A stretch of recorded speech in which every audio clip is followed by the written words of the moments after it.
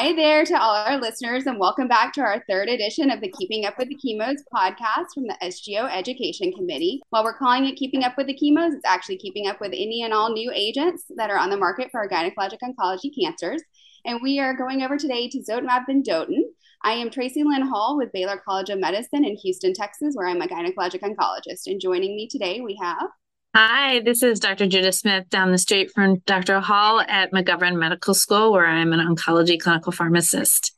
And I'm just across the street at the University of Texas MD Anderson Cancer Center. This is Shannon Weston, and I'm a professor. And if you've listened to the other two podcasts, I'm just mixing it up a little bit, starting with my title and then going to my name, because we've been having a lot of fun here. So I'm excited to talk about TV and how we follow these patients. Hi there, my name is Julia Canestraro. I'm the optometrist over at Memorial Sloan Kettering Cancer Center, and really excited to chat today about this new drug. Hi, I'm Erin Hickey-Zaholski. I'm a clinical oncology pharmacist, an assistant professor at VCU School of Pharmacy, and my practice site is in Gynonc at VCU Massey Cancer Center. Great to be back. So anytime we have a new drug coming on the market, we always worry about adverse effects. Obviously, the ocular toxicities is one of the things we worry about. But Dr. Weston, can you comment on what are the most common adverse events that we see with administration? Yeah, absolutely. I mean, if you look across the kind of largest Innovative 204 trial, you can see that really a lot of the most common side effects are those that we see with chemotherapy, right? So about 50% of patients had fatigue, about 40% of patients with nausea, some, diffuse areas of GI stuff like diarrhea, constipation, abdominal pain. Importantly, we do see alopecia with this. This is a taxane-like agent. So you want to make sure you tell your patient that she could lose her hair. And as we've mentioned in some of the other podcasts, peripheral neuropathy is an issue. And so you want to make sure that if your patient already has pre-existing peripheral neuropathy, that you have it at the best place possible and you make sure she's aware.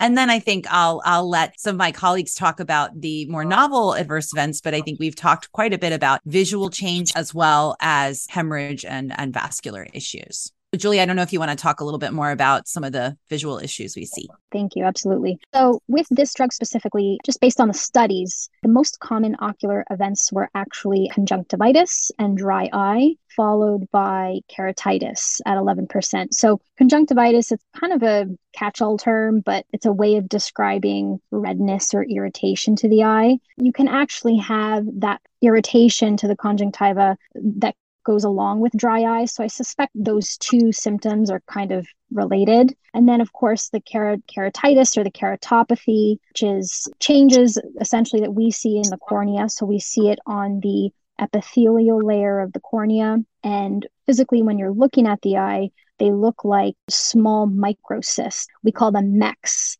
Microcyst-like epithelial changes. And so early on in the cycle, these MECs begin in the periphery of the cornea. And over time, they migrate centrally. They slough off. That's part of the normal cell cycle. And this repeats itself as the patient continues to receive treatment. So with what we tell the patient essentially is with this drug, you may experience a few side effects. The first being dryness or blurred vision. The dryness is treated with artificial tears, which is part of their protocol anyway, or their little medication list. I always recommend preservative-free tears. You can use it as many times throughout the day as you need to. The blurred vision that you may experience, that can fluctuate. So some days might be better than others. But I like to remind the patient that during the studies, no patient has ever lost vision. None of these changes are permanent. Everything resolves once the drug is stopped. It might take up to a month to kind of resolve, but we get there. So those are the most common ocular adverse events. In terms of, we already talked about how they resolve, within 30 days, once drug is stopped. I let them know that they will come see me every 3 weeks prior to their next cycle to receive clearance, essentially. So we just want to make sure the cornea looks healthy. And then again, if these changes do occur, we can treat with the artificial tears. The steroid drop is recommended by the drug company. Sometimes steroids can help with conjunctivitis or inflammation, and they'll stick to the regimen that was recommended with the brimonidine vasoconstricting drops, as well as the ice packs. Thank you so much. So, Erin, I know from an oncology clinical pharmacy perspective, we're all about prevention of toxicity. So what are some things that we send and educate the patient on for home management for prevention of toxicity? First is the obvious one, those eye drops, right? I talked about these a little bit in this podcast and in the previous one, but we've got that dexamethasone. That importantly needs to be started before the infusion, 1 drop in each eye 3 times a day for the day of the infusion and 2 days following. And then the brimonidine, 3 drops in each eye before the Tivdak infusion. And then those lubricant eye drops as much as 4 times a day while they're on Tivdak for 30 days after. But what might not be so obvious are other preventative medication strategies. So in the 204 trial, nausea was reported 27% of the time. So this could qualify, as we talked about a little before, as a low risk regimen. So a pre-medication antiemetic on day 1. And then I always think it's really important not to leave our patients hanging with no PRN antiemetic at home. So we'll want to send them with something like prochlorperazine PRN. Excellent. Any counseling that you all do on fatigue management or prevention for your patients with this regimen? Dr. Weston? I can start. I mean, I think fatigue, it always makes me so sad because I think for me, that's kind of toxicity that I struggle with the most and that my patients struggle with the most. And I have the hardest time, other than utilizing things like dose interruption and dose reductions. So, we've been trying to get out in front of fatigue as much as we can. So we try to make sure the patients are active and are trying to do 30 minutes of exercise a day. We're seeing more and more great data around physical activity and outcomes, not just cancer related outcomes, but it does seem, that can combat fatigue. We incorporate supportive care consults pretty early for our patients. And depending on the physicians that they see, sometimes I do see them getting things like, steroids or like Ritalin or agents like that.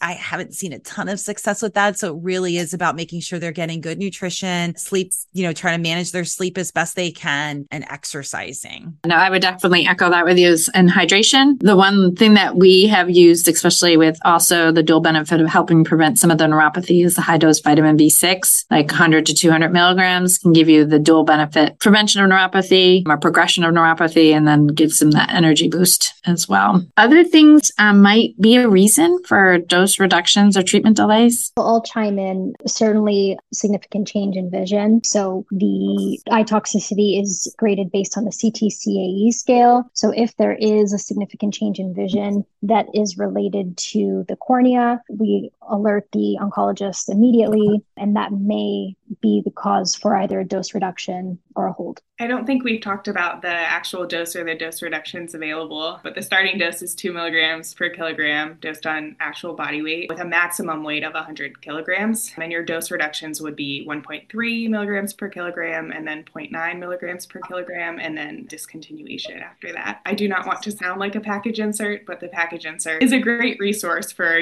what grades constitute a hold resolution and then the same dose versus a hold resolution and a dose reduction. Is there any point in which you would just stop the drug? Say that we can't go back on it? What do you Try think? hard not to do that. We actually had a recent patient in our clinic who we were getting really worried about. Her eye toxicity wasn't resolving kind of longer than the average we had previously seen, but we just stuck with it. And it resolved and she got back on a reduced dose and now she's cruising. So, I think just patience is a virtue and do everything you can to mitigate whatever, adverse event you're struggling with and your patient is struggling with. And I'm just thinking out loud, I think like a really high grade bleeding toxicity, you might need to rethink that for the patient, but that might be one of the only reasons I would potentially completely discontinue. Julia, I'd be interested to hear if you have any ophthalmologic stuff that is like your must cancel. To date, I have not yet had to tell a patient that we've had to discontinue based on eye toxicity alone. But I guess if, again, just kind of thinking of possibilities, if there was a corneal ulcer, then that would certainly be an indicate to discontinue drug. But I haven't seen that. And again, if the patient's willing to ride it out, so are we. Great to know that we're able to get most patients to be able to stay on drug, even if it requires dose delays or reduction. Thank you so much for all of your time on this, as well as our other podcasts. Just to kind of wrap it up, Julia, we'll start with you with this one. What are your take-home points from this podcast? So take-home points, really just highlighting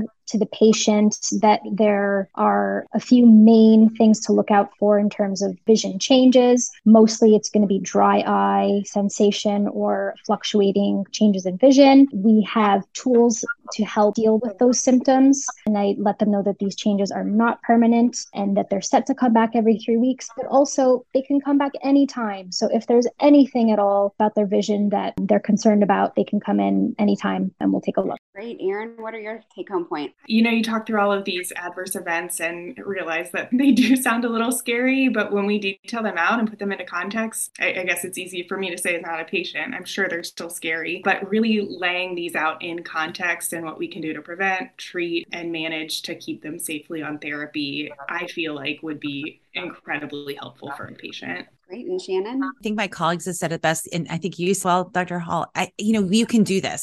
The bottom line is you can do this. You can get this really excellent agent for your patients, but we just need to be as prepared as possible with the right team in place, the right counseling in place, the right pre-meds in place, and just be ready to kind of make adjustments where needed. This has been such a great kickoff to Keeping Up with the Chemos. We are so grateful to our panel and really hope that you will come back and join us in our next podcast series of Keeping Up with the Chemos. In the fall, we'll be talking about the challenges with pembrolizumab and lenvatinib in the management of endometrial cancer. So thank you again for listening, and tune in October. The information presented is that of the contributing faculty and presenters and does not necessarily represent the views of the Society of Gynecologic Oncology or any named company or organization providing financial support. Specific therapies discussed may not be approved and/or specified for use as indicated by the faculty or presenters. If you like what you heard today, please let us know by leaving a 5-star review on Apple Podcasts and hitting the follow button wherever you're listening. If you have suggestions for future SGO On The Go podcasts, please email us directly at education@sgo.org.